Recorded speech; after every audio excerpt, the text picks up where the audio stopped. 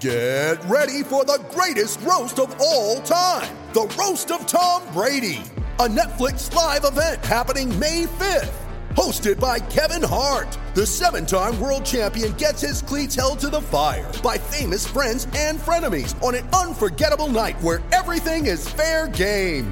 Tune in on May 5th at 5 p.m. Pacific time for the Roast of Tom Brady, live only on Netflix. You ready? Showtime. On May 3rd, summer starts with The Fall Guy. Let's do it later. Let's drink a spicy margarita. Make some bad decisions. Yes! Audiences are falling in love with the most entertaining film of the year. Fall Guy. Fall Guy? Fall guy. That's what the poster said. See Ryan Gosling and Emily Blunt in the movie critics say exists to make you happy. Trying to make it out? Nope. Because I don't either. It's not what I'm into right now. What are you into? Talking. Yeah. The Fall Guy. Only in theaters May 3rd. Rated PG-13. With threats to our nation waiting around every corner, adaptability is more important than ever. When conditions change without notice, quick strategic thinking is crucial. And with obstacles consistently impending, determination is essential in overcoming them. It's this willingness, decisiveness, and resilience that sets Marines apart. With our fighting spirit, we don't just fight battles, we win them. Marines are the constant our nation counts on to fight the unknown. And through adaptable problem solving, we do just that. Learn more at marines.com. With Lucky Land Slots, you can get lucky just about anywhere. Dearly beloved, we are gathered here today to... Has anyone seen the bride and groom? Sorry, we're here. We were getting lucky in the limo and we lost track of time. No, Lucky Land Casino, with cash prizes that add up quicker than a guest registry. In that case, I pronounce you lucky. Play for free at LuckyLandSlots.com. Daily bonuses are waiting. No purchase necessary. Void where prohibited by law. 18+. Terms and conditions apply. See website for details.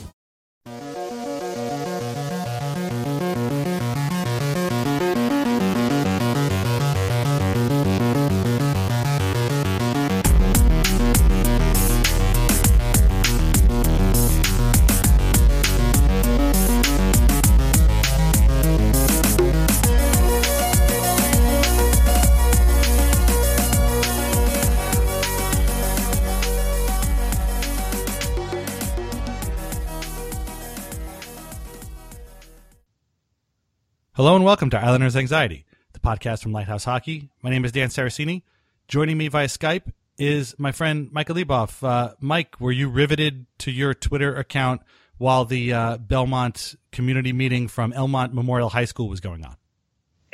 I was, and I always get a kick out of these things when they have like these. I don't want to call it low level because I guess it is important, but you know, these like town hall meetings and these high school auditoriums are, you know, they'd be on that Twitter account, the empty seats one, and it looks like nobody is having fun at all. You know, there's a couple community journalists who don't want to be there, and then it's just always the optics of them are very funny. And then, you know, the news coming out of it, I don't think, you know, is anything. We're kind of getting the plans of everybody. It feels like the NYCFC people are, you know, just kind of half-assing through it. Be there. I was kind of hoping that they would like sort of more half-ass it. Like, I don't know, it kind of played out in my mind over the course of the week, like almost like a, you know, like an Adam Sandler movie where somebody shows up and they've got all the plans and the other guys show up and they're just like, well, I don't know, it'd be kind of cool to have an ice cream parlor, like something like that. But or if their plans were a hockey rink, they're like, hey, we're gonna build a hockey rink too because we don't want to play here.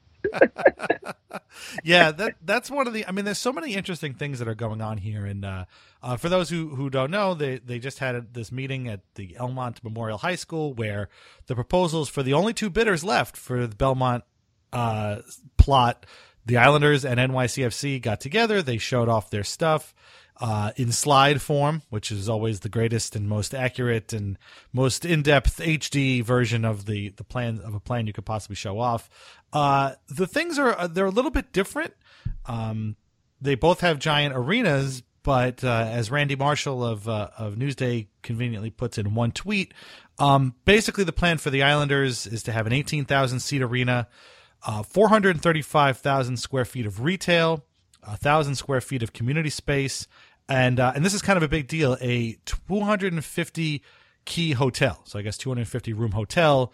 NYCFC, on the other hand, has a bigger stadium, 26,000, but it's an outdoor stadium, so it's open roof, 400,000 square feet, retail building with parking underneath it. So I guess it's all in one building, which is kind of weird. And then a lot more community parks area. So 5.2 acre community park with a small soccer facility, I guess, for the community to use. And I guess there's good points and bad points. I don't know. I mean, to me, having a lot more retail and a hotel is going to kind of be the deal breaker. And I could see, basically the Belmont people saying, or the state, whoever it is that's going to make the final determination, saying, yeah, we kind of like to have the hotel there because that's going to bring in a lot more money during the course of the year, all year long, which seems like it's what they wanted to. And then the railroad, the Islanders, I believe it was just them, but it might have been NYFC too. They talked about having a park and ride there. So it's not just that they're going to update the Long Island Railroad Station at Belmont for just games. It's going to be going all year round, and it's going to be a place where people can park their car and go to work. And if you're like me and you live in New Jersey and that's how you go to work, you know very well what a park and ride is. And that could be something too that they can use. Did anything jump out at you besides the tiny crowd on a Sunday afternoon in this tiny Memorial High School that made it look like a set of an Adam Sandler movie? Yeah, I do. That they do these things that when the Islanders are involved on the weirdest possible days, like when they had the vote, they had it on a Friday afternoon in the summer, and now they have it a freezing cold Sunday afternoon after it snowed for the first time. So, but nothing. I think it was kind of status quo. That the hotel was unaware of that was coming out, and I got to talk to incarcerated Bob and figure out where his renditions and his specs from, because I didn't even notice the hotel when I saw them. Well, these slides, and I was kind of hoping that Newsday would have them, like, the actual artwork sort of in their story, but they have the same slides that I'm looking at right now from Jim Bomback. It's kind of blurry and weird, but I mean, generally speaking, the way to look at it is you've got Hempstead Turnpike, and then you've got one smaller plot on one side right next to the horse racing track, and then you've got the big plot on the other side. And basically the big difference is for NYCFC, they would use that as sort of more community related. I think that's where their retail stuff is going to go, whereas the Islanders are going to be using it more for parking and then some other stuff that's over there that I can't read because the slide is so blurry. And then on the other side by the horse racing track is the arena. You got two entertainment plazas, whatever that means. You've got the retail area, you've got the hotel over there, so everything's kind of concentrated right next to the park, which is like, and obviously the railroad facility is right there too. So there's a lot kind of going on, and again, I'm with you. Like, I don't think that anything. Where's the Amazon headquarters going? So there were. I guess we should talk about. So there were these protesters. There was about 24 of them. So try to contain. I don't know if the cops were out there with like the megaphones trying to hold everybody back. Yeah. The water cannons and but they were protesting that they want real development, whatever that means. And from the tone, and you should definitely check out Randy Marshall's Twitter feed, Jim Bomback's Twitter feed. Stephanie Dazio, who was there. She's, I think, new to Newsday. But they had all these quotes and from people. There was a Q&A section there. And they want real development. They want real jobs. And that's great. We get that. But, like, if you're expecting these people to come in and tell you how much you're going to make a year from working at the hotel next to that they haven't built yet next to this horse racing track, that just simply isn't going to happen. And, yeah, Amazon ain't coming here. Like, they don't want to – this isn't for them. The RFP basically called for a year-round sports entertainment facility and retail and hospitality. And guess what? That's what the Islanders gave them. And NYCFC eschewed the hotel, which, again, I hate to keep harping on it, but I feel like that's kind of going to be a big deal because I think, the racing people probably want that. And NYCFC didn't feel like bringing that in, and that's fine. But I'm trying to not get caught up in the whole – this thing is in the bag for the Islanders because we all know where that gets you, especially with this team. But, we don't know when they're going to make their decision. Could be tomorrow, could be next week, could be next month. And they're the only two left. The other bidder, Ed Blumenfield, he dropped out. Nobody knows what his proposal was. chances are it wasn't anything like what these guys had. And he said, it seems like it's kind of geared towards a certain outcome. If that outcome is the Islanders, I don't know, but it's very strange. Yeah, and like we were saying before, the NYCFC, when they got the second New York franchise in MLS, they had promised that they were going to, like the Jets did, like we're going to build a stadium within the 5 boroughs. That's our promise. And when this kind of popped up, it was almost just like, all right, this is plan D for them. and that's kind of how they've been approaching it. And obviously, their renderings are going to look good up, but they're rooting for the Islanders too. So it would be a very, very Islanders thing for this to go south, with everybody, including their opponents, hoping that they win. So their fans are. I can't speak to the team, but I could tell you for sure their fans are most definitely rooting for the Islanders to win this thing, because they don't want to come way the hell out here to the island to watch a game after watching their team and play in the Bronx for however many years that they've been in existence. So my thing about call the hotel, and if they would give it like an Islanders name, like would you call it like the Gillies, or like the Arp? I would. I'd probably call it the Al Arbor Center or something like that. I feel like and that's a funny thing too. I was telling my wife this, and I was kind of joking, but I kind of wasn't. Like, if this thing goes through, and obviously, we don't want to get too far ahead of ourselves, but if this thing goes through, I'd really like to see a lot more sort of Islanders related history stuff put in here. Statues and things. And that was a big problem I had with Nassau Coliseum, where for all the talk about how integral, of course, all that talk were after the team had already left. So a fat lot of good that did them. But aside from naming the street Al Arbor Way, and there wasn't there like a Bill Torrey? No, I think it was just Al Arbor Way. There really wasn't any there was no statuary out there. There's no kind of memorials to the team. There was no Islanders museum anywhere aside from pictures that were around. Meanwhile, if you've ever been to Staples Center and you walk around it, there is like a giant Chick Hearn statue. There's a giant Wayne Gretzky statue. There's a giant Magic Johnson statue. I'm sure that they'll be putting up a bunch of others. Isn't there a shack too? I think somewhere. You can't walk 5 feet without hitting a statue surrounding Staples Center. And that place has only been up for 10 years. So I would like to see some more of that stuff too. And naming different streets and different plazas after Islanders greats would be great. And, just because even though they're playing like 15 minutes from where a lot of that stuff actually did happen, I don't think it should be like a deal breaker or anything. But again, we're getting too far ahead of ourselves. It's funny because if they are going through all this trouble to build this big complex and make it the center of the universe, right? So, and you'd hope that, and I think that they will. You'd hope that it will look like that and have some stuff like that, and a statue of the Tavares and when he resigns and stuff, just waiting to be built. Yeah, waiting right? to be unveiled. Yeah, that would be pretty cool. He should have his own, I don't know, fishing area or something like that. But it's funny, and I don't want to get too far ahead of ourselves here. A week ago tonight, I read a thing on a website called Horse Race Insider, and this has become like a thing so far. And I've read stuff about Belmont there before. The guy who writes a column there, his name is Mark Berner. He wrote for the Daily News. He now writes for this site called Horse Race Insider. It's kind of a big site. And I get, Google alerts for Islander stuff all the time, which we use in our bits posts. And I saw this thing and said that, the Racing Association and the state are moving ever closer to awarding the Islanders this Belmont Arena. And I kind of threw it out on Twitter thinking, hey, this is kind of funny, and check this out. We had seen one before from Long Island Business Journal saying the fix was in, and I thought this was kind of the same thing.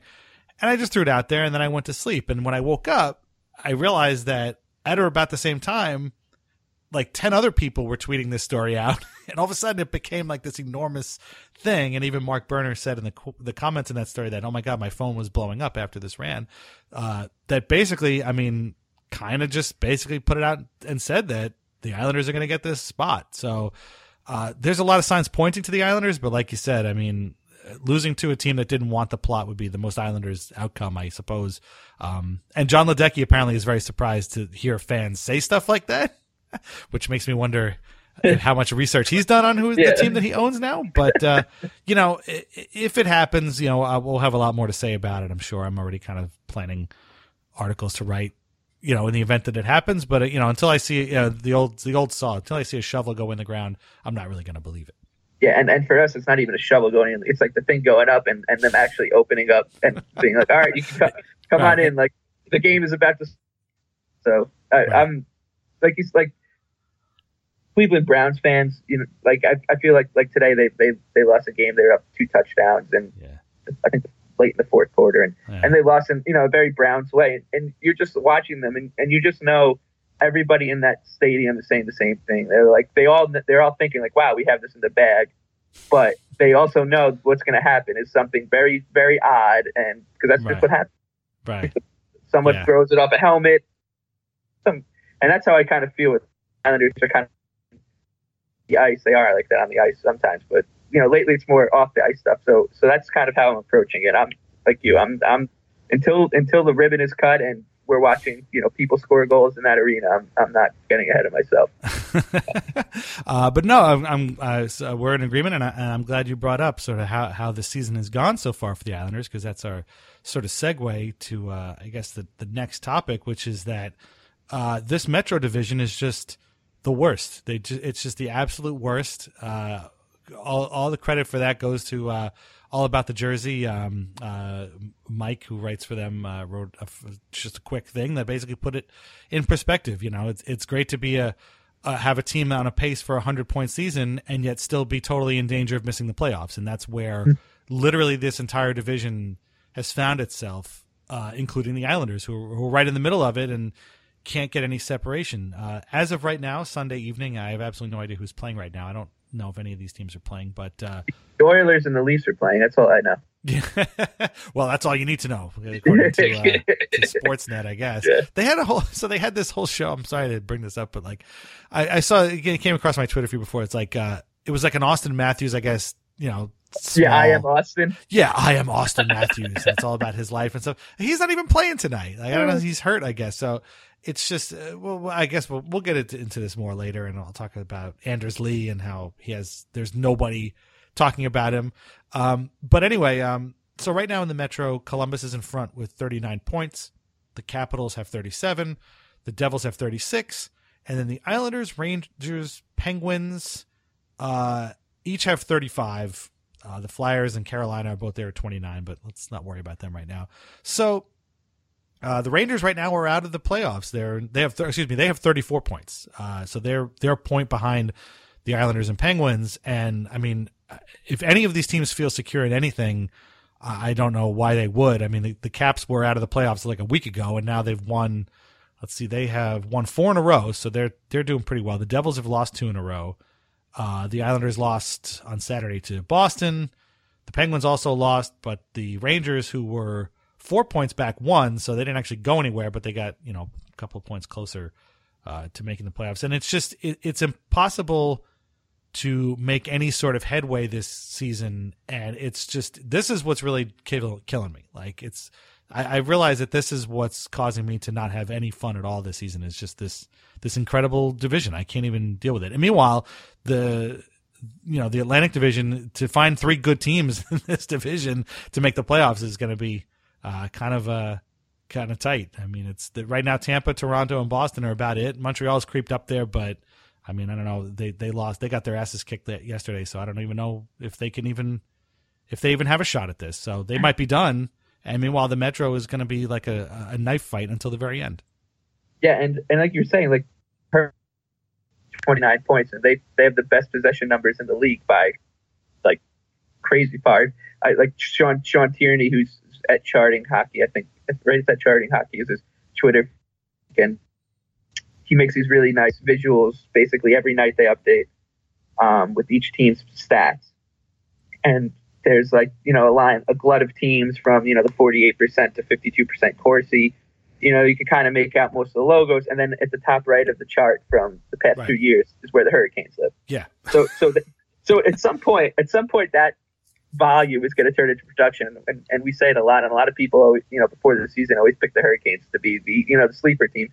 They're going to catch up. They still need the goaltending. So it's even the teams that aren't, quite on the radar in the Metro are scaring the living hell out of me. And that's just, that's the world we live in. And thanks to that realignment, and the fact that the Devils are doing what they're doing is like that. That's really what flipped the field is the Devils. God damn Devils. I wasn't going into the season expecting to like have them as a thorn in my side, and now I got to really start to hate Taylor Hall and prepare myself to do that. So I wasn't ready. That's true. Like if the Devils had the season I think we were all kind of expecting, then making the playoffs wouldn't be such a problem because you'd kind of have. I don't know. I kind of felt like we figured Philly would be in this conversation and Carolina too. But to see the Devils up there and they just don't, I mean, the fact that they've lost 2 in a row is a shock to me because I don't know if they had lost 2 in a row all season until just now. But yeah, the Hurricanes I was watching last night, they were losing 2-0 to LA. They scored like 2 goals in the last, 4 or 5 minutes of the game. And, you thought to yourself, oh, maybe this is where it comes around for them. No, but they lost in overtime. And, it's sort of like I think the night before they blew a 4-1 lead. I think in the third to the Sharks. Yeah, I went to sleep and I woke up and the Sharks had won 5-4, and I was like, wait, what? That's insane.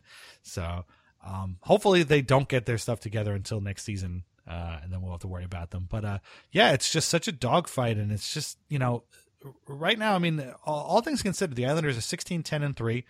They've got 35 points. They're a +6 goal differential.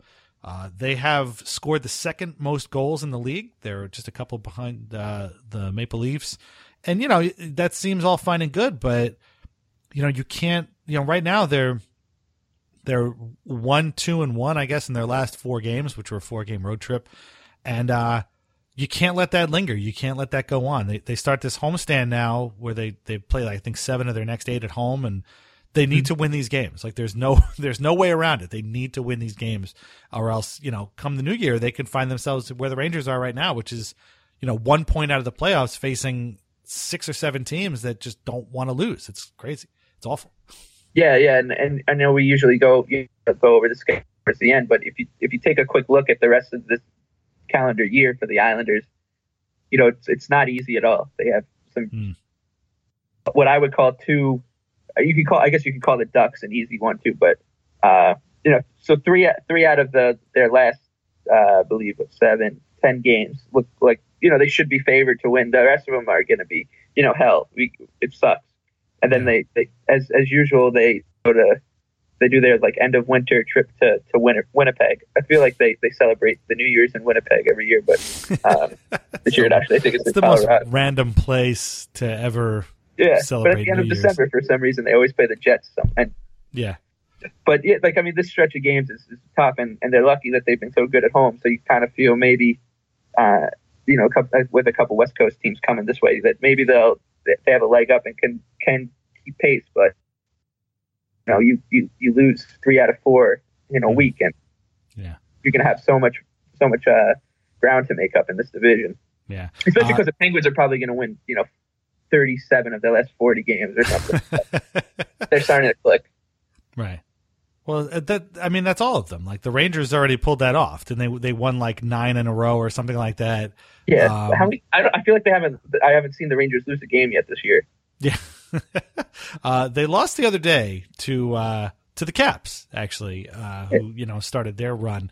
But yeah, like you said, I mean, the Western Conference teams are coming in, and so far that had actually been a good thing for the Islanders. They have that crazy record against the Western Conference at Barclays Center, which we talked about. But if you look at the teams they're actually going to play, they play Dallas on Wednesday. And man, whenever the Islanders play the Stars, weird, crazy stuff happens. They beat them 5-0 in Dallas. I should say the Islanders lost 5-0 in Dallas, like literally weeks ago. So who knows how that, they could. Yeah. And that ended, I think, like a 4-game winning streak for the Islanders in which they goals and like all of them and somebody had a hat trick. Yeah. In each one, so it's just that's just a weird thing going on between these two teams. Yeah, and literally anything can happen. I could see the Islanders winning that game 8-0. I could see them losing that game 8-0. I could see them, 1-0. I could see it 8-9, 9-8, or whatever. It's just I don't understand. Then they go to Columbus the next night, which is just a horrible place for them to play. Yeah, that's not. They shouldn't even go to that one. I don't expect Columbus to lose that game. And then they're home again on Saturday to the Kings, who have won 7 in a row. Is that what it is? I mean, look at this. They have won 8 in a row. Sorry. So yeah. And it's to the point now where like I'm hoping that the night before the Kings play in either Jersey or the Garden or Philly or wherever, so they come in nice and tired. But I don't know. I'm part of me wants to think that this is a different team. I mean, we've seen. I mean, the Islanders are 8-1 and 2 at home. Like that's really good, and they have gotten to this point now by playing really well. Matt Barzal is just. He is just awesome. We just love him so much. He does these crazy things. We'll talk about sort of individual courses and stuff in a minute. Tavares is obviously having a great season. And Anders Lee, who I mentioned before, Anders Lee is tied for third in the league right now with 17 goals. And I don't get he scores every game. I'm pretty serious. much. I kind of challenge you to find a game where he hasn't scored this year.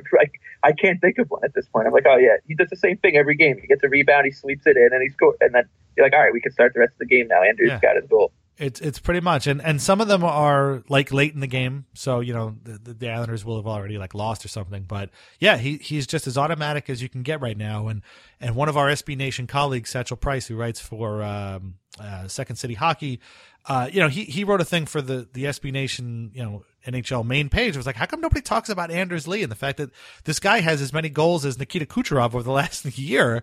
And I wrote back to him like, the Islanders are only allowed one storyline per year, and the storyline this year is John Tavares' free agency. Matt Barzal has kind of insinuated himself into that conversation. He's been getting a lot of ink. Arthur Staple wrote a nice thing about him in Newsday this weekend. Every day there's a nice thing on the Islanders side written by Corey Wright about how Barzal and Eberle are using their backhand. So Barzal has kind of horned his way into that sort of one narrative idea, but nobody talks about Anders Lee. He's just Mr. Automatic. Great. I mean, it's great. Yeah, and he's on pace for like a 40 goal season, which is just. I mean, if you could find a more anonymous 40-goal scorer in the league, I'd really love to hear who it is because it's got to be him. So I want to think that the Islanders aren't going to stumble, and they're not going to win every one of these games coming up. They got the Caps on Monday, which is why we're not talking too much about them because this is going to post sometime just before that. Who else? They got that game against Winnipeg, who are one of the best teams in the league this year. Yeah, I actually have the schedule page up. It's Washington, Dallas, Columbus back-to-back, then the Kings on the weekend game Saturday. Star Detroit. Wars night, by the way. Yeah. Oh, yeah, Detroit, yeah. Detroit, Anaheim, Winnipeg, then a couple days off for Christmas, and then Buffalo, Winnipeg, Colorado, then it's... Yeah. So, about half of those games, like you said, the Islanders should be favored. They need to win at the very least half of them. I mean, at the very least. More would obviously be better, and you want to see them, continue to win those home games, but it's just... it's kind of like I'm trying to suppress my natural anxiety in a way of assuming the worst by. Oh yeah, I'm looking at these and I'm already picturing the L's. I'm on the Islander page. I'm like, all right, L, maybe OT there. Right. But I'm trying to like rejigger my brain for this Barzal Tavares era. And say, no, they can win these games, and they need help. I mean, they're not perfect. They're going to need some help, and they're going to need some scoring, some depth scoring. Let's talk about some Corsi stuff in a minute. They're going to need some scoring from their bottom six, which has been, a bit of a nightmare so far this season. They're going to need some defensemen to chip in. Ryan Pulock has really had a nice showing for himself. Yeah, it has been his best stretch. Absolutely, since he stepped in for Johnny Boychuk, who's been hurt, and he's been great. Like, he was really, really good, very active in the game against the Bruins, although I don't think he figured in the scoring. So they're going to need some help from those guys. And Josh Ho-Sang, the Ho-Sang, Nelson, Beauvillier line had a pretty good game against the Bruins. I think they were positive on the Corsi side, which is nice to see. But Ho-Sang's got to shoot, or Nelson's got to get open. One or the other has got to happen to it's nice to have puck possession, but you got to. Some of these guys are going to have to start scoring goals. And Nelson had a goal. I think Beauvillier might really need some time in Bridgeport soon. Yeah, it seems like that might be the case. Although he did look all right in the Bruins game, but you can't be like all right in 1 out of every 4 games right now. Right, and it's taken him like 4 months to get to the point where he's all right. So right now, let's do Corsi 4. So Eberle, Barzal, Ladd right now lead the team in Corsi 4. Pulik's up there too. Lee, Tavares, pretty much right where you wanted, 50%. That's fine. Beauvillier's up to about 50, which is nice. But again, he hasn't scored that much, and he needs to. And that third line has got to start putting the puck in the net. Nelson did have a goal against the Penguins last week, which is nice, tied the game. And but he went through that 15 or so game stretch where he wasn't getting any goals. And we know that that's what Brock does every year. That doesn't excuse it. Yeah. Kind of forgot about it. He didn't take a lot of heat for it. I don't think anyway. Maybe he did, but this is kind of what we expect. So hopefully he can get back on the string. But they need to make hay here, and that's it's easy for me to sit here and say that, and they also need, I think, to hope for somebody around them to stumble, and for somebody to lose 4 out of 5, or for the Devils' puck possession numbers to creep up and finally bite them in the ass, which it has not as yet already done. Yeah, and the scary thing about the Devils is just that they've got a goaltender who's good, and he's been kind of in form. He's sputtered a little bit here and there, but if you have a good goalie in this league, like, your chances of losing 6 or 7 in a row to really fall out of a race are almost nil. And that just the way that their top 2 lines are going, it's kind of hard to even imagine. Like, they might have accumulated enough points already, the Devils, to at least stay in the conversation for the rest of the year, because every hockey team's going to pick up 2 points here and there just by sheer luck. So it's too late. I fear it's too late to just be like, all right, the Devils are definitely not going to make it. They're actually they're going to be around. So yeah, you figure at this point, it's the very least they would end up at 8th place and stumble and kind of maybe back into the playoffs or something. But I'm glad you brought up the goalies, because this is another huge issue for the Islanders, and this is probably what's going to separate them, and what's going to help them win those games and get those points have to be the goalies. And their last home game, I was at that game with my friend. I took him for his birthday, and it was a 6-5 loss to the Ottawa Senators, who had lost 7 games in a row at that point, and who, by the way, have lost 10 of 11 games. And I'll give you one guess who the one win was, if you can figure out what I'm talking about. But Thomas Greiss was terrible in that game. He let up, I believe, all 5 goals. Oh no, he let up, I think, 4 of the goals. He let up 5 goals, and then Jaro Halak came in and let up basically the game winner. And if Greiss had made basically 2 saves in that game, the Islanders would have won it, and it would have been just a crazy wild game, and hey, those things happen. But Greiss was unspeakably bad. He has not looked good for a while now. Halak has looked better, but again, against the Bruins last night, they're killing a penalty. The one penalty they take, Brad Marchand is coming up the side, totally unencumbered, lets a shot in. Jaro saw it clean as day, and it just went through his 5-hole. And the Louis DeBrusk goal, or the Jake DeBrusk goal, was a turnaround shot, is quick. I mean, I could kind of forgive Jaro for that one, but that Marchand goal, not so much. And that was the difference. And they can't really have these. They have to knuckle down, and somebody's going to have to steal a game, as Brian Compton likes to say, because without those 2 guys, this will be a season where the Islanders, become that one team that has a ton of points and misses the playoffs. And it's kind of excruciating to watch, because we like both of these guys. Right. Yeah. And we keep harping on it, and just, it's tough, because like I was just saying with the Devils, look at up and down this division. You have Holtby, Matt Murray, Schneider, Henrik Lundqvist. Like, these are and the best goalie of the lot is Bobrovsky, right? So every other team has a clear advantage over them. So I mean, those are just each one of those guys is a top 5-10 goalie in the league, and that's just going to be the complete difference. Like, if the Islanders had somebody like that, just one of them, they would be where the Blue Jackets are right now, or even the Lightning, and kind of have some breathing room. But the case, and they coming into the year, you didn't think the goaltending would be what let them down, and it is.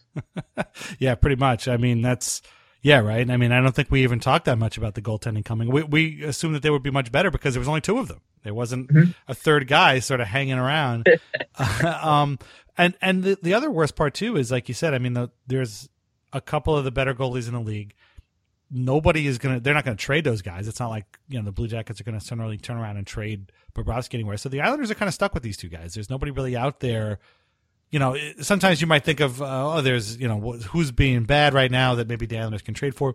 There is nobody out there that is a clear, appreciable upgrade to either of these two guys. I had been thinking of Craig Anderson, ironically, who, plays for Ottawa, but in reading some stuff about him, his season has not gone particularly well either, which is a little bit surprising. He's been like one of the worst goalies in the league this year, right? Numbers wise, yeah, he's been terrible. People will say like, "Oh, what about Robin Lehner?" And I like Robin Lehner a lot, but is he that much of an upgrade on the two goalies that you have, where you can throw him in and be confident that he's going to be the guy? Yeah. He's never really played in these big games. Like, how do we know? So. Yeah, and Jimmy Howard's name has come up too, because again, if you're just talking about available goalies who can be had, and if you watch the game on Saturday against the Blues, and I know it's just one game, but Howard is not a clear upgrade to either of Greiss or Halak. He's pretty much the same guy.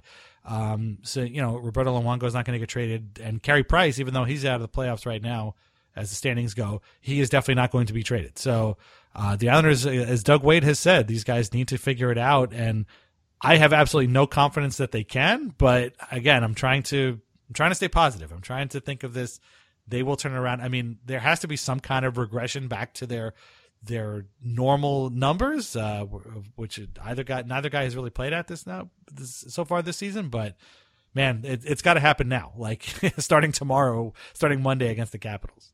The scary thing is, like right now, both of us probably would agree that Halak is kind of the hot hand of the two. Definitely, but he hasn't even been that good. Right? Like he's just been, he's been average to decent. He's had some good games. He hasn't had one of those games where you're like we like to talk about that Nabokov game against the Flyers a couple of years ago a lot when they broke that losing streak. Like a performance like that. Like obviously you're not going to do it every night, but just give us one.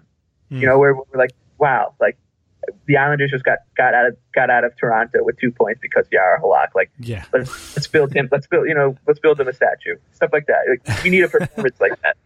When I was at the Senators game I was talking about just before, we were sitting in front of these two guys, this group of guys that were, I guess, really drunk or really obnoxious or both, and they were just very, very, just unbelievably awful to sit near, and they were cursing, and there were kids nearby, and it was not fun, and it really wasn't a good time. And but it was interesting that one of them kept harping on getting Ben Bishop, and how the Islanders should have gotten Ben Bishop. They should have signed him. This is stupid. These two guys both suck. Ben Bishop's numbers right now: .909 save percentage. He's 13-9, 2.75 goals against. I mean, again, that's kind of a weird stat, but basically these are the same numbers that Halak has. It's just they're not that good. He does have 2 shutouts, so there you go. And, he's going to play the Islanders this week. So again, not a great upgrade to either of the guys they have. Kerry Lettinen his numbers are even worse. .903 save percentage. He's 3-4. So there's nobody out there that's coming to help these guys, and they need to figure it out. And I have absolutely no idea how they do that. And it's weird because, like, this has not been a problem, like we just said. I mean, usually when one of them has played poorly, the other guy is playing lights out. And it's usually been Greiss, but so far Greiss he's not had that sort of, he hasn't gone on that tear that we've seen him go on where he's just so calm and he's like a robot out there. And if he's going to go on one, now would be the time to go on it. Yeah, we're definitely long overdue. And if you just even look at the scores, like I know a lot of times people say, "Oh, the box score kind of lies to you," or just like the Islanders have given up 6, 4, 6, 4, 3. Like that's not good. But no. They and I think that, like you keep saying, like the answer is going to come from one of these two guys. So it's what the hell else can you do? Yeah. Per se? They haven't done a lot of helping of them. Right now, they're 17th in the league, the Islanders as a team, and as Corsi Ford, they're actually just a tick below the 50% mark right now, which is not good. It means you're spending a lot of time in your own zone, or at least most of the time in your own zone.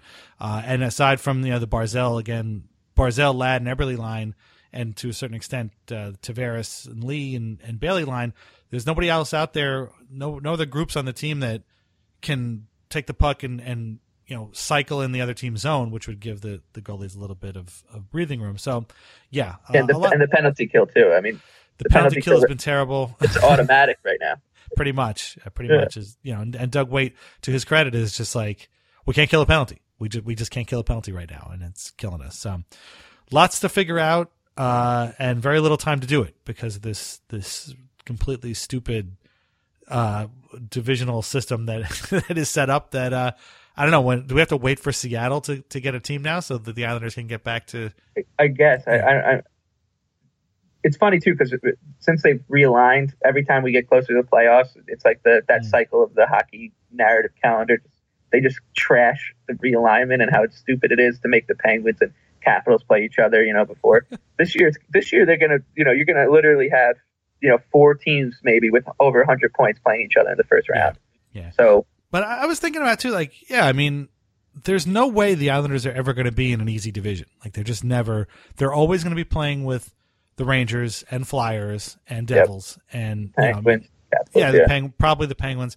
I mean, the divisional lineup right now exists so that the Penguins and Flyers can be in the same division. I mean, that's pretty much why it is. And you got to make sure that the Canadians and the Florida Panthers just continue their natural. Yeah, right. But that's the thing. Like, even if they realign next year, I'm like, okay, we're gonna enough with this Atlantic Division, Canadians, Florida, Buffalo thing going on. What how would they realign? That just means that the Panthers and Lightning are going to end up in the Islanders division, or if they create some sort of like Southeast division and they rejigger things that way, who ends up in the Islanders division? Probably the damn Boston Bruins and the Sabres, who I guarantee at that point are going to become a juggernaut. They're going to call somebody up from Rochester and just be awesome. Like it's just it never ends. This is just how they are, and it, the Islanders is as better as they've gotten. I mean, it's funny because like we're sitting here complaining about this for 20 minutes. The Islanders are a good team. They have problems, but I mean, they're still a pretty good team that with stuff to figure out. And it's just, that's not good enough. It's incredibly frustrating. It's more like, it's not like making us angry as much as it is just like kind of breaking our hearts. Like this is like finally, like, oh my God, like this is such a fun team to watch. And they look like they're going to be good for a long time again, like a couple of years ago too. But it's like so heartbreaking that they're not getting the kind of credit that the tangible credit that they deserve in the standings. And the Rangers are pissing me off now. Like, come on. Yeah, I know. They're just they're winning games in bunches. Michael Grabner has like 100 million empty net goals, which is really just, I mean, it's almost like still stirring twisting the knife.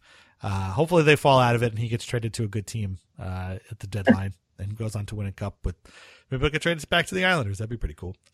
So we've been through the schedule. I don't want to do the usual best case scenario.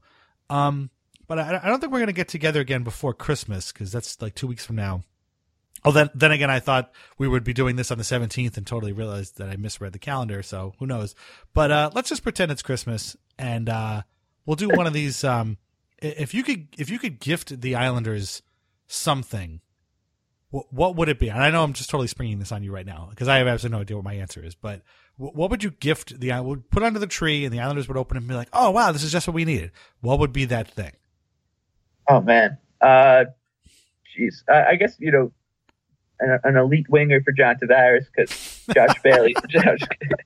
No, I think it would just it'd be a reliable penalty kill, and people were saying Cizikas was going to be the right now, or I shouldn't say reliable, like a good stretch of penalty killing, I should say. Everyone's like talking about Casey Cizikas coming back and that being the answer, and Kuhlman, missing.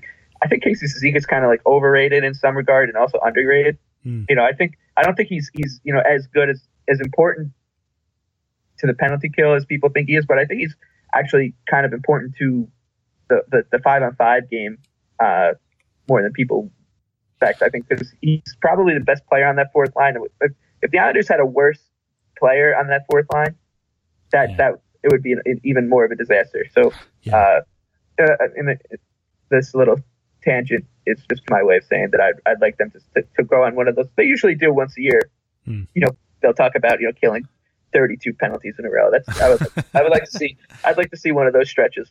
Yeah, no, I agree with you on Cizikas at 5-on-5. There's some talk and there's some merit probably to the idea of maybe moving him up to the third line to play because he's been pretty good in the fourth line role and he's sort of that line's numbers, whoever he's been with, isn't really great this year, but yeah, he's been by far the best contributor of those guys. Islander career, he's basically played with the 11th and 12th best forwards. So right, and as I was telling Carrie Haber of Twitter fame, who guested with Garrick on his video cast last week, if that fourth line used to be able to score goals every once in a while, but this year, they can barely get out of their own zone, and Cizikas has been pretty good despite all that. It's the other guys that are really pulling them down. I actually have an answer to my own question, and because it's something I thought about on Saturday. I know exactly who I would give to the Islanders under the tree this Christmas, and it is a slightly used but still totally welcome Franz Nielsen. That's what I would give the Islanders. And it occurred to me, how great would it be for the Islanders to trade Nelson and somebody else to Detroit to get Franz Nielsen back oh my God. and install him as the third line. So you'd have Tavares, Barzal, Nielsen, Cizikas down the middle, and I don't even know if Franz. If they traded for Franz, if the Islanders got Franz Nielsen back, and not just for his last year on a contract, so he can retire an Islander. I would honestly just go streaking down, Swampy Throat or something. It would just be over the moon. Yeah, I kind of wish you could say that.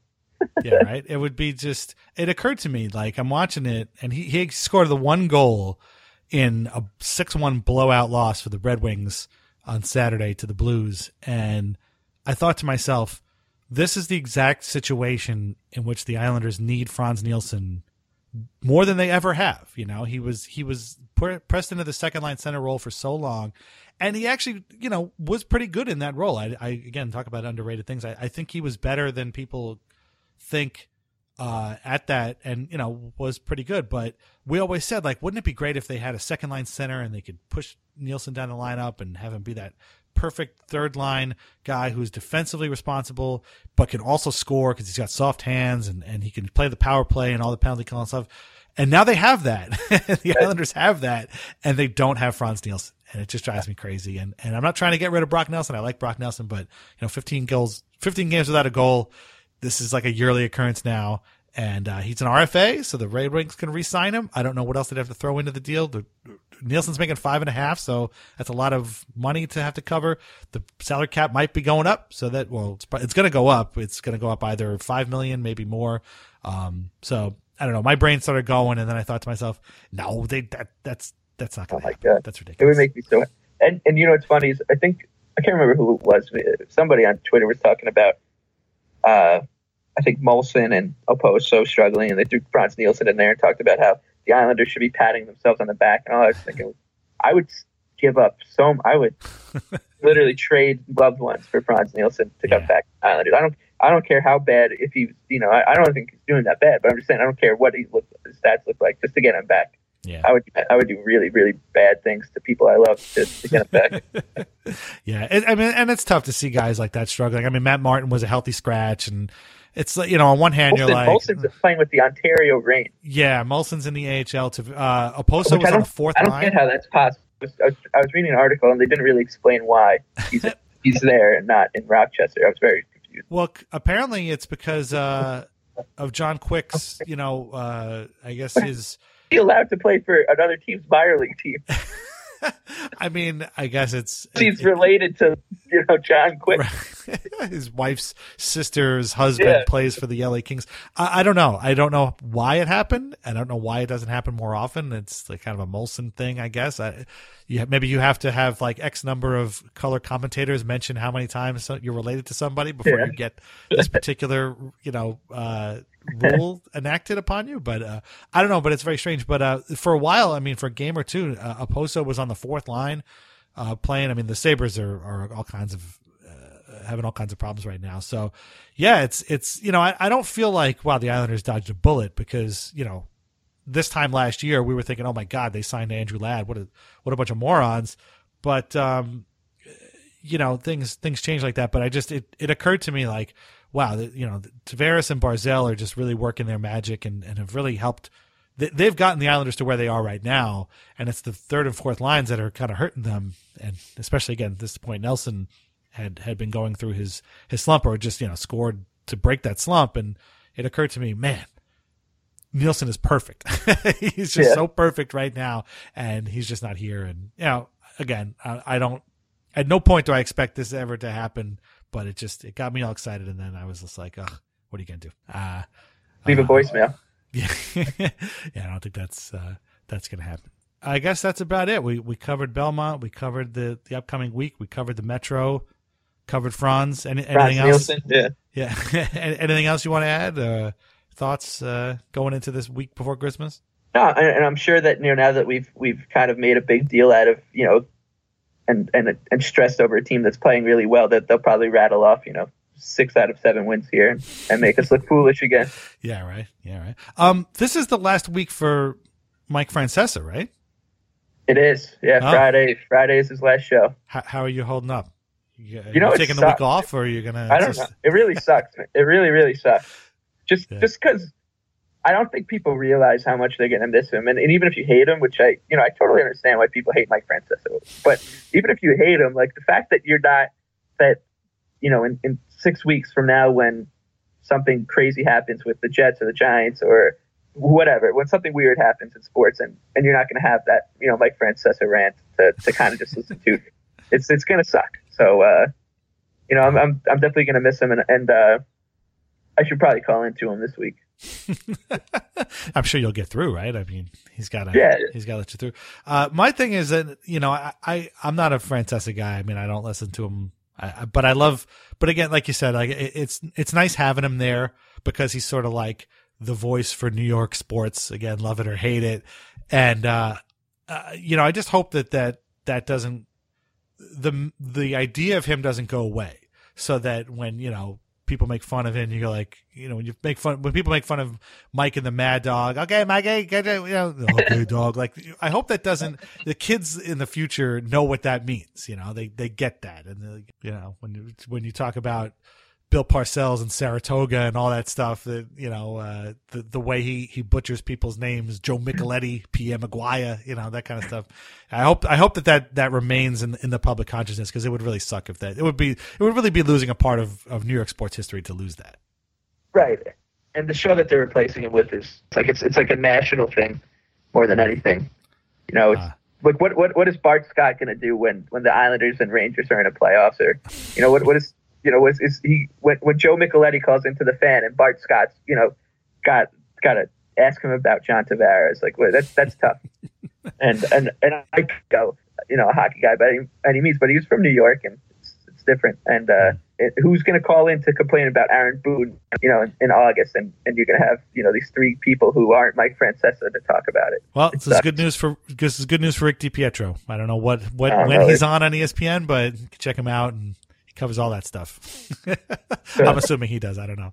But anyway, all right. So thanks, everybody, for listening. If we don't talk to you before Christmas, have a great holiday.